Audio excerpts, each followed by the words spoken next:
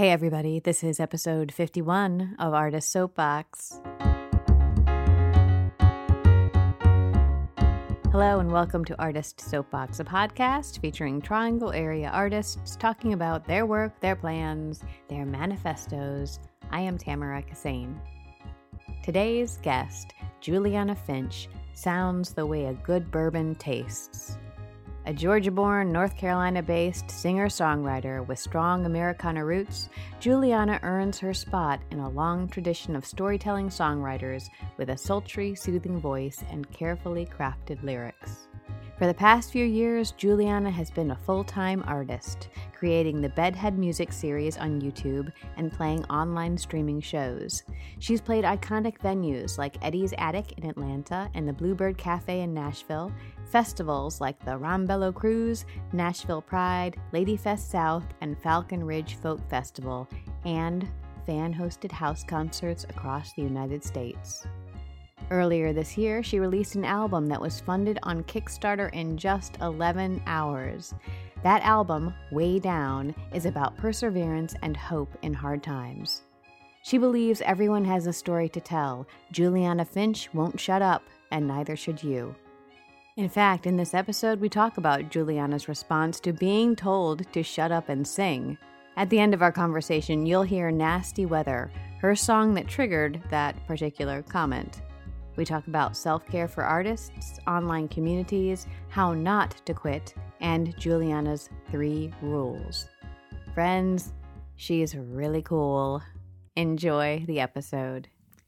Hi, Juliana. Thank you so much for being here. Thanks for having me. I'm excited. How did you come to North Carolina? So this is my second time being in North Carolina. I first came here as a college student, and I was in Western North Carolina. I went to Warren Wilson College right out of high school. Through a number of interesting paths, I ended up back in Atlanta, which is where I'm from, for a couple of decades, and just came back 2 years ago to North Carolina, to Durham, because my spouse got a job up here, and we had 2 options, and it was North Carolina or Texas. And I said, You're not taking me to Texas. So what has it been like for you to settle in here these past 2 years? I tell almost everyone I meet that Durham has felt like home faster than any other place I've ever been. I love it. I think it's really interesting to be in a place that's a smaller city than where I'm from, but feels so much more active, like artistically, and the food scene is great, and there's always something going on here. I also feel like I can satisfy both sides of my personality, where the country mouse and the city mouse are both happy, because I live in an area that's got a lot of trees and some space, but I'm 10 minutes from all of the cultural stuff that's happening downtown, and I love it. So you'll have to tell me a little bit about what a musician's life looks like. How much time over the course of the year do you spend in Durham versus traveling? It depends. This year I have been gone most of the spring and summer. I've been traveling because I had an album come out in the spring, and when you release an album, you have to tour to support it. So I'm not always on tour, but when I am, I'm home maybe 3 or 4 days a month. Come home, do laundry, pet the dog, and get back in the car. So I've been gone for a long time this year, and actually more than I like to be in general. Most of the time, I'm out maybe 1 or 2 weeks a quarter, right? I like to do short tours and then come home. And then for the most part, I'm working from home, or if I'm playing a show, it's something that's in quick driving distance, or I can do in one day and I can come back home, do quick weekend trips, which is what I prefer. Some musicians are much more road warrior than I am, but I'm a little bit of a homebody, so I like to be home and work from home. I also do online shows, which means I can do those from my house, which are great. When I think about writing plays or developing theater pieces, I think about it in terms of the seasons of working. So there's a lengthy kind of percolation or development process that isn't committing to a type of project, but is sort of mulling around and writing down notes and all of that. And then there's a very intense, at least for me, a very intense writing period. Then there's the producing period, and then there's kind of the recovery period. Do you have a similar seasonal setup for the work that you do? I do, and I think it's not conscious. But for me, it tends to be starting from about now, we're recording this in the fall, and going into winter is my more reflective writing time, development time. Last year, we started recording the album in the winter. I love to be in the studio in the winter. So that's the different side of being a musician, is creating the product. And then the tour is when you go out and get to perform it, So, yeah, fall and winter are definitely a great time to nest and reflect and write and work. I prefer to write most of the time. I try to write throughout the year, but it's much harder to do while you're traveling because when you're on tour, you're constantly thinking about the next show or 2 shows ahead of where you are. Meanwhile, you're figuring out the logistics of traveling, and it's just not really a great time you don't have any time to sit still and work. So I need a lot of stillness and reflection time. So yeah, fall and winter, I tend to do that. And then spring is when travel starts to ramp up a little bit more. All right, I want to go back in time a little bit.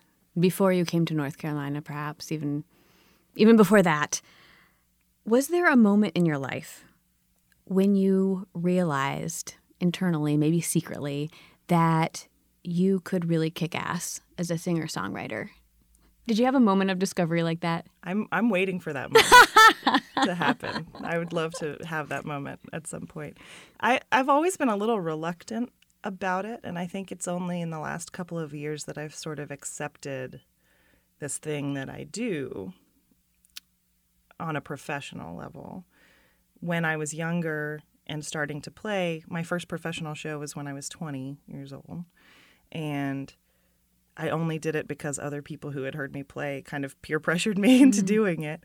And then the EP that I released a few years after that was the same thing. People would come to my shows and be like, do you have a CD I can buy? Do you have something I can buy? And I was thinking, oh, maybe I should make one of those. It was never really something that I felt compelled to create beyond just performing and singing for people.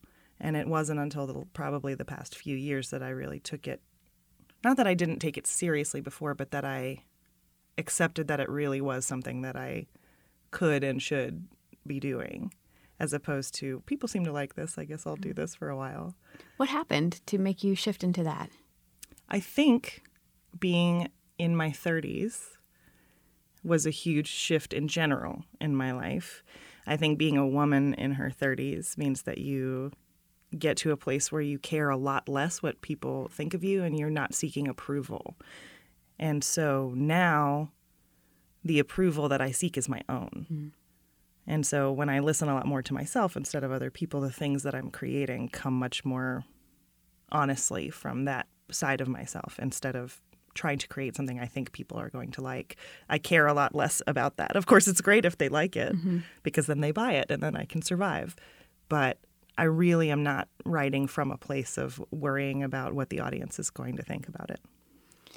I think that there is so much relief that comes with not having to constantly be seeking approval from other people for our work. I'm really interested these days in whether or not we ever actually admit to ourselves as artists that we could be really freaking good at a thing.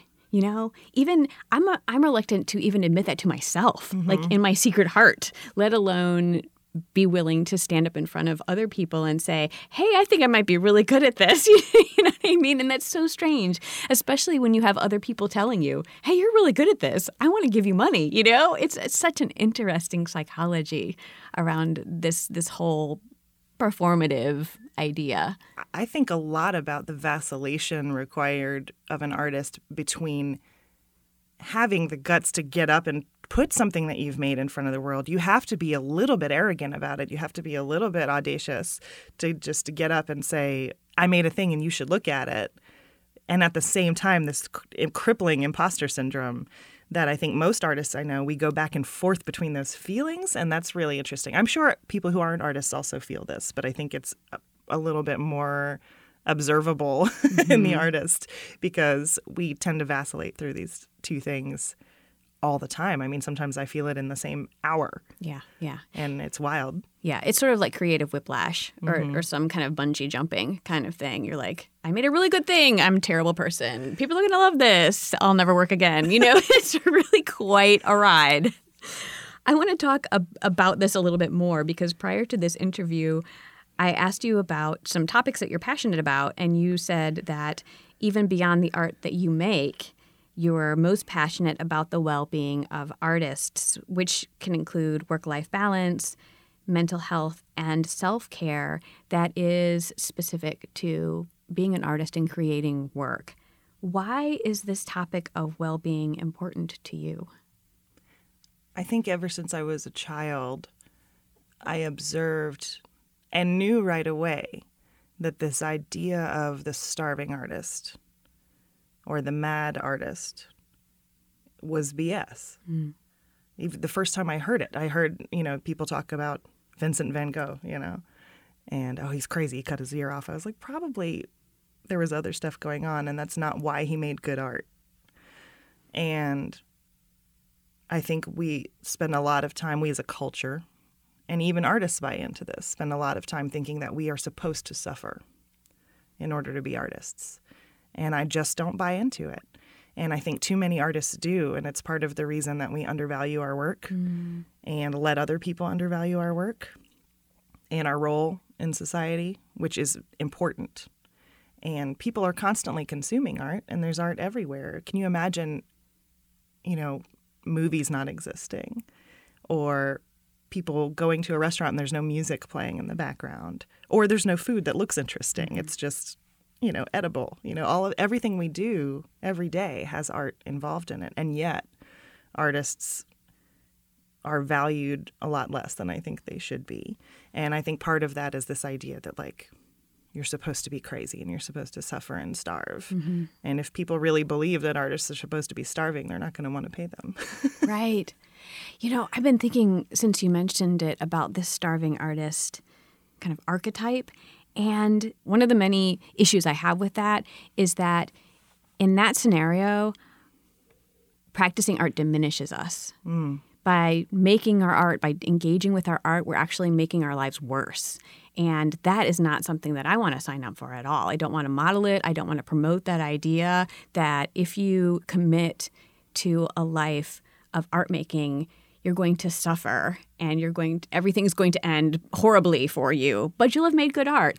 That's not only is that inaccurate, but who wants to sign up for that? That sounds horrible, especially because most of us experience art making as something that is really generative and enriches our lives. And so why would we want to push that into the realm of suffering all the time and make it hard just because we're supposed to fulfill this archetypical life? So what is the alternative to this starving artist? A well-fed artist. I think part of it is just destroying the myth in the first place and realizing that people who are healthy and well-balanced and cared for, and that means also caring for themselves, are going to make better things. When I feel healthy, when I feel like I'm in a good space, that's when I want to write. I don't want to write when I'm stressing out about whether I can pay my bills or can I afford to go see the doctor? Am I going to be able to buy groceries? That's not when I want to sit down and write a song, So I think for the art, it starts with the artists themselves, understanding that they really need to be cared for. And part of that is not feeling shame around whether they have a day job, quote unquote, or even a whole career outside of their art. Because this idea, the other myth that's attached to that is this idea that you're not a real, quote unquote, real artist unless you are doing it all the time and you're doing it full time. And that's just not feasible in our society for a lot of people. Related to that, I know you have a Patreon. I have a Patreon. I think the patronage model is a really good place to get back to. I think people are eager, audiences are eager to support the artists that they like. And being able to do that on a micro level these days, here's $1 a month.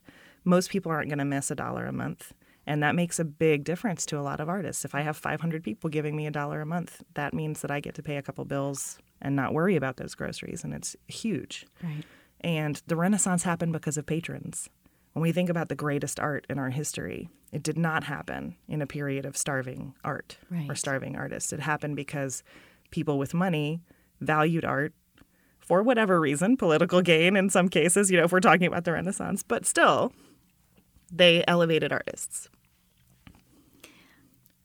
Another issue I have, now I'm starting to think of all the issues that I have. I have We've many got issues. We've got issues. Another issue I have with this starving artist idea is because I think it narrows the scope of the art that we can produce. So when I think of the times in my life when I've been really broke and I've been really depressed and I've been really anxious, I have definitely used art to process that. And I think I've made some really quality things. But I don't just want to make that kind of art. I want to make art across the spectrum of my emotions. I want to make joyous art. I want to make art that reaches out to other people and is transformative and happy and all of the things. And so I think we box ourselves in by only allowing suffering to accompany the art that we make. And that doesn't seem to add to our communities in a way that I know we all want to do. That's a great point. And I think art has to reflect the breadth of human experience. And therefore, you have to open yourself up to the breadth of human experience as an artist. And you have to be willing to experience joy. Mm. Oh, Who knew that would be a challenge, I right? know, it is. Isn't that funny? All right. I read something that you wrote, and you wrote, I've been writing and performing for almost 2 decades. In that time, I've never quit, even when I wanted to. Why would you want to quit? Why have you wanted to quit? I think it does get hard when you have to rely on an audience receiving something that you're making.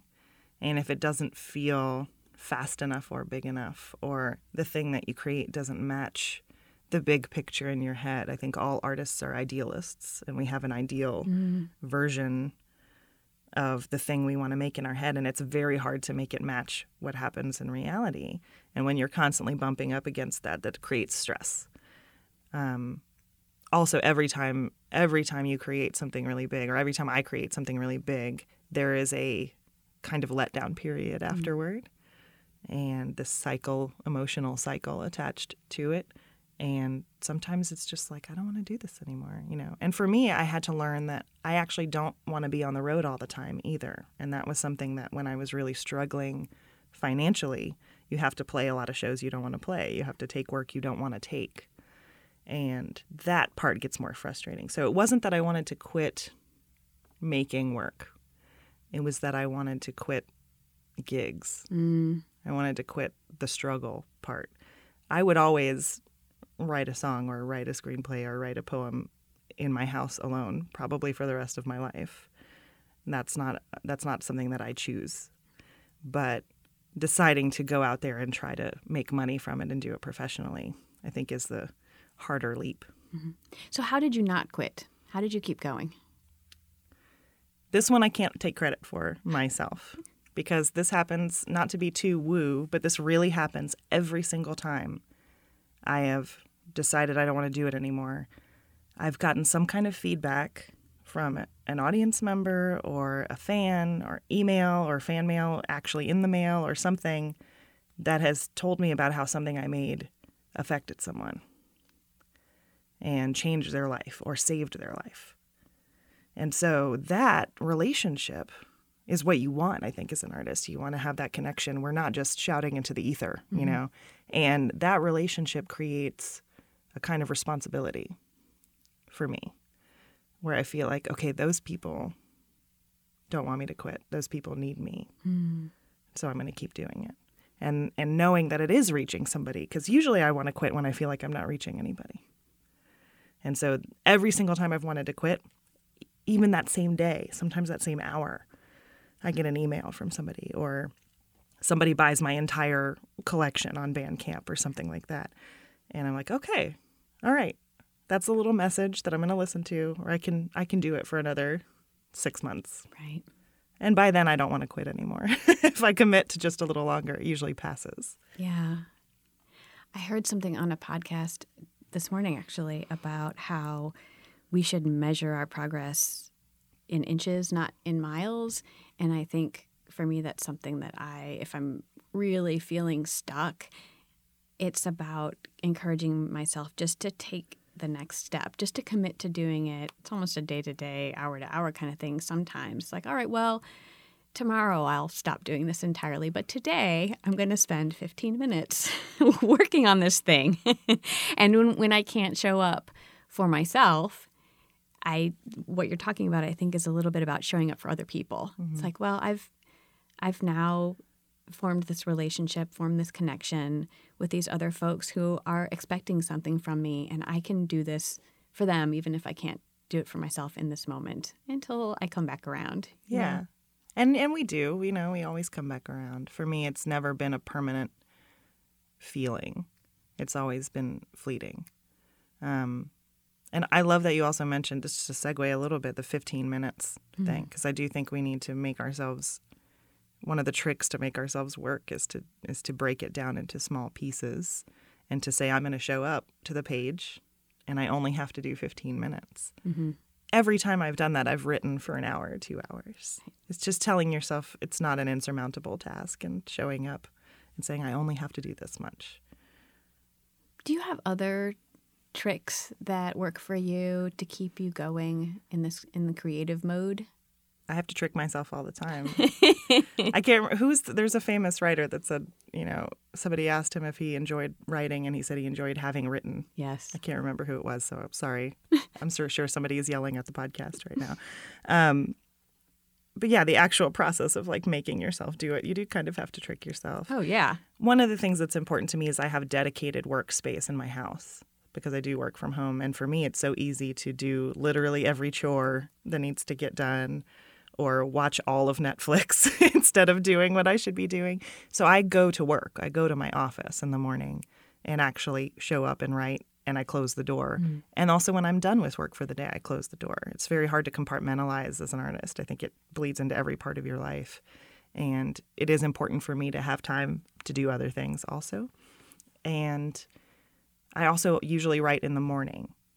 And I used to be kind of the night owl, burn the candle at both ends, stay up all night and write tortured poetry, sort of stereotypical thing. And I had a songwriting teacher very early on who had us, we were at a retreat for a week, and she had us write in the morning. She said, you're not allowed to write at night just for this week. I want you to try it. And it's only a week. And if you hate it at the end of the week, you don't ever have to do it again. And that was 16 years ago, and I've been writing in the morning ever since then. Why did she suggest mornings? Because her feeling was when you wake up in the morning, a lot of times you've had a dream that might be inspiring for something to write, but also your brain is just waking up and you are still in that sort of in-between space. And for me, in my experience, it's that my internal editor is not awake yet because he likes to sleep in. So I can get a jump Lazy on ass. that. Yeah, I can get a jump on that critical voice and not worry so much. And I feel really fresh and energized in the morning in a way that I don't at night. I'm exhausted. And for me, another benefit of it is that what I say to myself is output before input. So I try not to get on social media. I try not to take in NPR or the radio shows or television before I've done my writing for the day. So before I'm taking in information from the world and taking in other stuff, I try to get something out of me. And then I can go do what I want to do in the morning. But if I get wrapped up in other stuff too early in the day, suddenly I've been on Facebook for 3 hours and I've done nothing. So it's also just that and making sure that if I do it first thing in the morning, it gets done. It's my priority. I'm saying this is the most important thing that I'm doing today. So I'm doing it first. Well, coffee first, then. They're linked. They're joined. Coffee, then writing. So take us through the birth of a song. Do you start with free writing? How does it go? You tell us. It's a little bit different every time. I would say that I journal a lot. I journal every day. Sometimes the writing that I'm doing when I show up is just reflection and just journaling instead of working on a specific piece. And something will come out of that I want to write about, or I'll see that there's a recurring theme. And when I'm working on a song specifically, I take my guitar out and I pace around my office. I always write standing up. I actually had to create a standing desk in my office so I wouldn't have to bend. I realized I was always bending down to write and trying not to hit my guitar on something. And finally it was like, oh, I could just put the desk where my hands are instead of the other way around. So I have a setup that I have a little recording setup, and I have my computer and my notebooks out, and I will just pace around the office and play with a chord progression that I think sounds interesting and maybe sing a melody to myself that's usually half nonsense words, half lyrics to start out. And typically the chorus will come first for me, though sometimes I realize that something I've written is actually the last verse of the song and I need to come back and fill it back in. But once I have a little bit of a structure of what I want the verses to sound like and what I want the chorus to sound like, I usually will put the instrument away and then just sit and write with it and sit and work with it on the computer and get the lyrics out. I think of myself much more as a lyricist than a musician, and the music part is the tool that I use for that. So yeah, and then I just will sing it to myself for days and hammer it out until I feel like it's sort of done. If it doesn't come super easily, if it's a week or two and the thing hasn't really come together, I'll have to put it away for a while. I find that if you try to headbutt something into existence, it doesn't really come out as well as you want it to. So there are times that I put snippets of songs away for a year or 2 years and then come back to it. There are songs on my most recent album that I started 3 years ago that didn't get finished until last year. So I think being willing to be flexible in the process and put it away and come back. And I have lots of little bits here and there and tons of files on my computer with different starts of songs that aren't finished. And if I'm wanting to work on something and I don't know what to work on, I look through those and I find a snippet from a few years ago and say, oh, let me see what happens with this for a while. It seems like you have an attitude of abundance towards your ideas. So you know that new ideas will come, new words will come. And part of this might be because you have a writing practice that you commit to. So you know that every day you're going to be generating new work. But I think that people have a reluctance to let go of something that they can't figure out, partially because they don't think they can come up with the next thing. But if we trust the fact that there is more, there will always be more, and maybe the time is not right for this particular idea, it makes things a lot easier. And again, there's less suffering associated with it. Absolutely. And I think sometimes that piece that you're stuck on is actually a cork. It's in the way of the other stuff. And the longer you stay stuck on that thing, you're not making room for the other stuff to come out.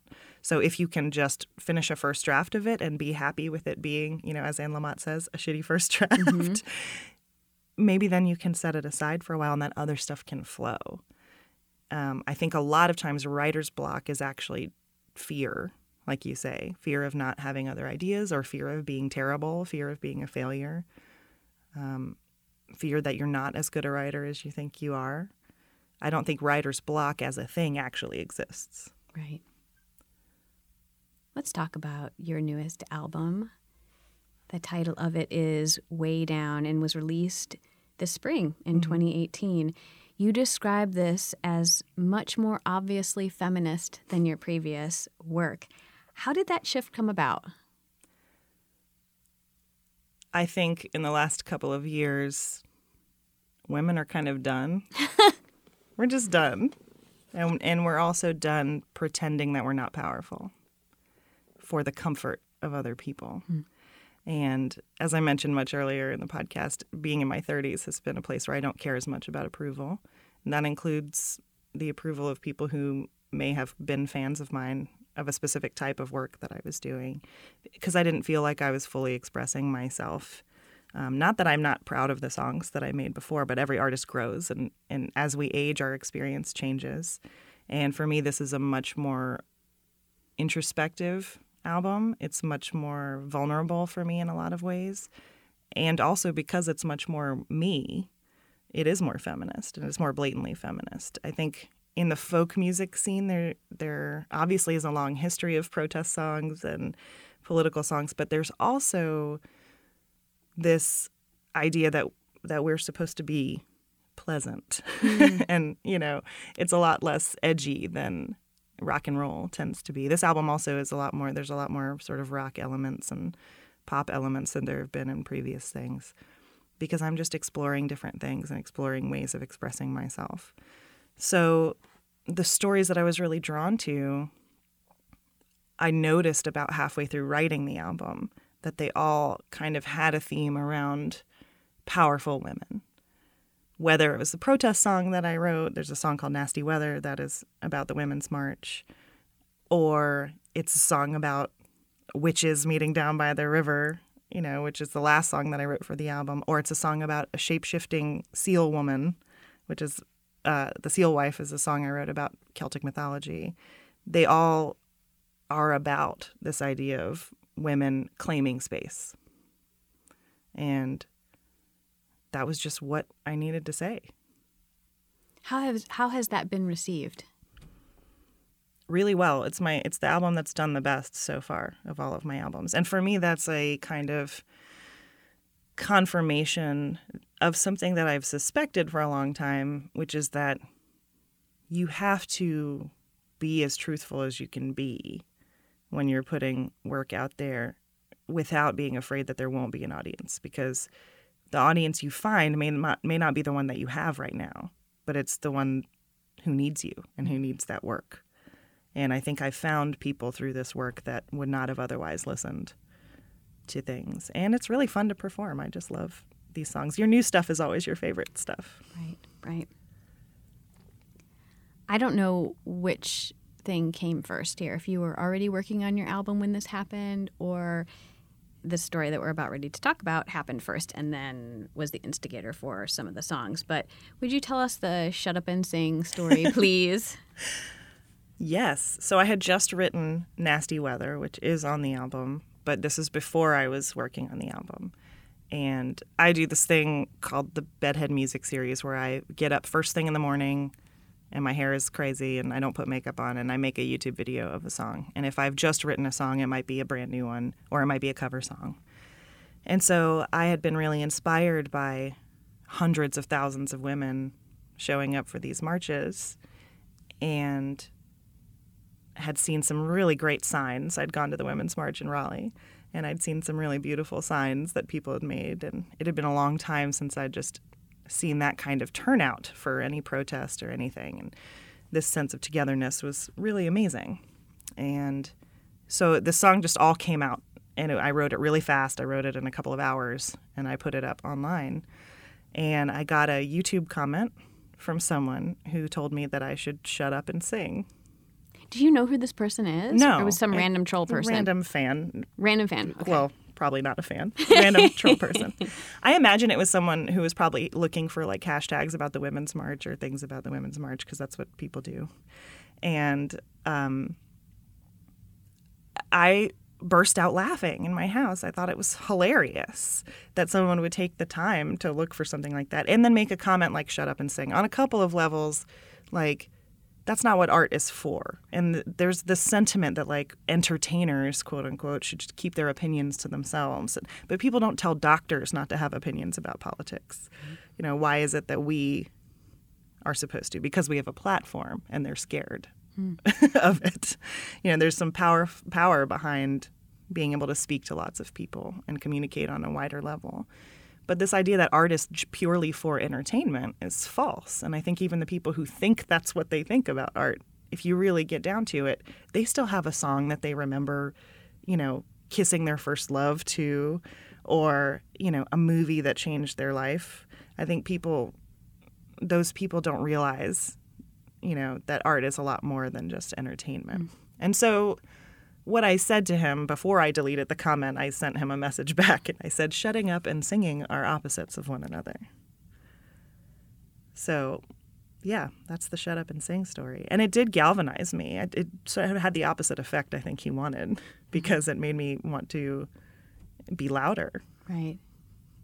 So the shaming didn't work. No. I did a Kickstarter for the album, and one of the things we did is a set of enamel pins. And we decided that one of them, we named the Kickstarter. You have to give the Kickstarter title. Instead of Juliana's new album, we called it Juliana Finch Will Not Shut Up. And I made an enamel pin of a megaphone that says, I will not shut up.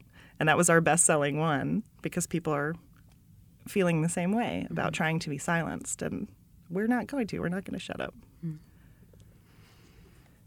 One of the many things I admire about you is how you formed such a strong online community, and that you have created for yourself a way of performing your work that seems to be best suited to your lifestyle and the way you want to perform. So you have the Bedhead Brigade, you have a substantial number of patrons on Patreon, and your recent Kickstarter was incredibly well funded. And you've also leaned into performing house concerts more frequently for your fans as a way of increasing your following. So what led you to make these types of decisions when forming your community? I think I've always been someone who is interested in community and creating community. When I was younger, I had a LiveJournal. I'm sure some of you had LiveJournal out there. I don't know what that is. It is an online journaling platform that now, it's for a while, it was really incredible. It became a social network also. I have friends in real life that I met through this online forum. So I used to write a journal. I used to write a blog. And you can have friends on there just like you can on Facebook now. But it was long form. Everybody's writing longer journal posts. And I had a LiveJournal for about 10 years. And that is a type of community that we were building and still have. And this idea that online communities aren't real somehow was debunked very early for me because I became very close with people in all sorts of countries and states and different places. And we were sharing very intimate details about our lives in this closed forum. And creating community online is something that just came naturally to me, and I realized that this is a real community. Online is not different from the real world. It's part of the real world. And that's always been fascinating to me. So creating community on the internet is interesting to me in the first place. With house concerts, it's also about being able to create a sustainable life. And it's much harder to play in venues these days, to just show up and play in a music venue. It's expensive, and touring is expensive, and so it works out really well. But also there's an intimacy that you don't get at a venue. I get to have dinner with my hosts who might be really big fans, and so that's special for them. It's also special for me. And we spend time together. Nobody has to pay for parking. There's no drink minimum, It's a really good situation, and it also is very heartwarming. It's gratifying, I think, on both ends. Mm-hmm. And people get to spend a little extra time with the artist in a way that they might not in a typical venue where they just pay for a ticket, sit down, and then leave afterwards. We really spend a lot of time talking to each other, and they get a lot of behind the music kind of stuff. And for me, I've always balked at the traditional ideas of what I'm supposed to do to be an artist. I will have a little bit of a problem with authority, a little bit of a rebel, but the path that I was supposed to take as a musician, specifically as a female musician, in the late 90s and early 2000s, I didn't like that path. I didn't like the expectations around that. Which were that what? I had to be I had to look a certain type of way. I had to want to play a certain type of music. I had to play gigs that were really not gratifying and play cover songs for totally unappreciative people for hours and hours for beer. Like, these are just things that I never wanted to do. And so that created a situation where I had to find ways to make my own work. And I feel lucky that I was a little bit ahead of the necessity for that. I think now it's necessary for artists to create their own work. We can't wait for labels. We can't wait for producers. We can't wait for studios to tell us that it's okay for us to be artists and to make our art. We have to make our own work. Mm. And I feel lucky that I was a little bit ahead of that because the transition is not as rough. I see a lot of musician friends of mine that are having a really hard time because they were chasing that label dream for a long time, and now it's just not possible. Even the wonderful small labels, there's still some great labels out there. They're just not able to do the level of promotion and support and distribution that they used to be able to do. The money is just not there. The whole market is changing. Mm-hmm. So we have to be creative in the way we make our career also, not just in the work that we're creating. So we have talked about your creative process. How do you manage your online community and your fan base? Because does it take a lot of time? It does take a lot of time. It does take a lot of time. And I had also decided a long time ago that I would never have anybody tweet for me or do my Facebook posts for me unless it was something very basic like there's a show on this day. Sometimes I have a friend who helps me with some tour managing stuff, and sometimes she'll put those out for me. But for the most part, I've always really wanted to be the one talking to my fans directly. And it does take a lot of time, but also that is something that's a priority for me personally. It doesn't have to be a priority for every person. And so while it is a big part of my work, it's a part I really enjoy. I enjoy talking to people. I enjoy writing journal posts for my Patreon supporters. I feel like, we're a little family. So that part is really fun for me. I do have to be careful not to get sucked into social media too much because the work does need to get done. The creative work needs to get done. But I really love letting people in on the process and letting them be part of this journey with me because they're the reason I'm able to do it. And do you feel like if people understand your process and you as a person, they enjoy your music more? Or they feel more connected to it? Absolutely. Absolutely. I also think it helps with my personal mission of sort of demystifying this idea of the creative process and going back to the starving artist thing of realizing, another part of that is this idea that creativity is a talent as opposed to a skill, and that what I do is just an innate, part of the way people can devalue art is by thinking that it's not work. Right. And by letting people into what I'm actually doing and how I do work every day, I think these are already the people who are valuing it because they're my patrons, for the most part. But it does help them understand, like, wow, this is a lot of work, and they continue to value it in the way that I value it. And I think they understand other artists that they love as well. If they see me doing this and some of the other artists that they support on Patreon, they probably can extend that out to understand that all of the art they consume requires a lot of work and a lot of skill and dedication. Right. I'd like to close here with your 3 rules. And they are do good work, be generous, and don't quit. How did you come up with these, and how have they served you? These rules have come to me through years of trying to live as an artist successfully. But I noticed after a while that I had become somebody that young songwriters were asking advice of, or young creative people, young writers.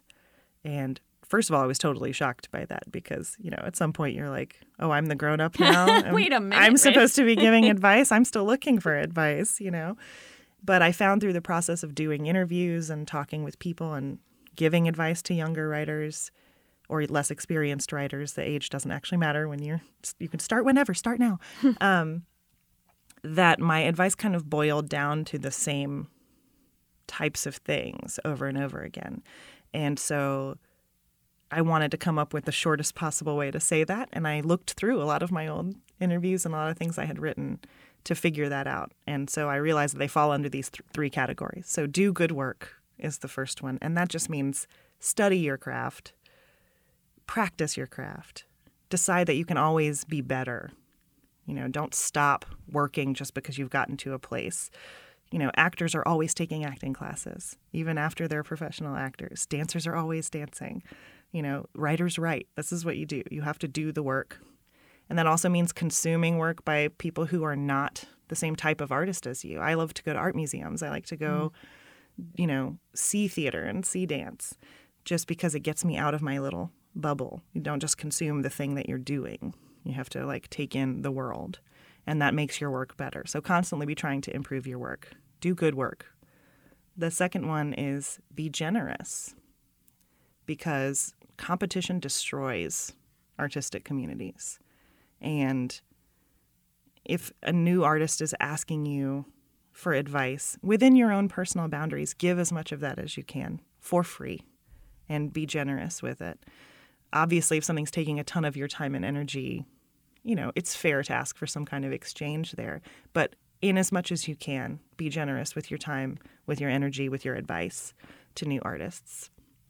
And the last one is don't quit, which we talked about a little bit earlier. You're going to want to. There's going to be those times that it sucks being an artist and it doesn't feel great all the time. But just make the commitment to the work and decide that you're going to stick it out. Thank you so much. You are an inspiration. You have a gorgeous voice. I love your music, and I can't wait to see what's next for you. Thanks for being here. Thank you so much for having me. This was great, Tamara.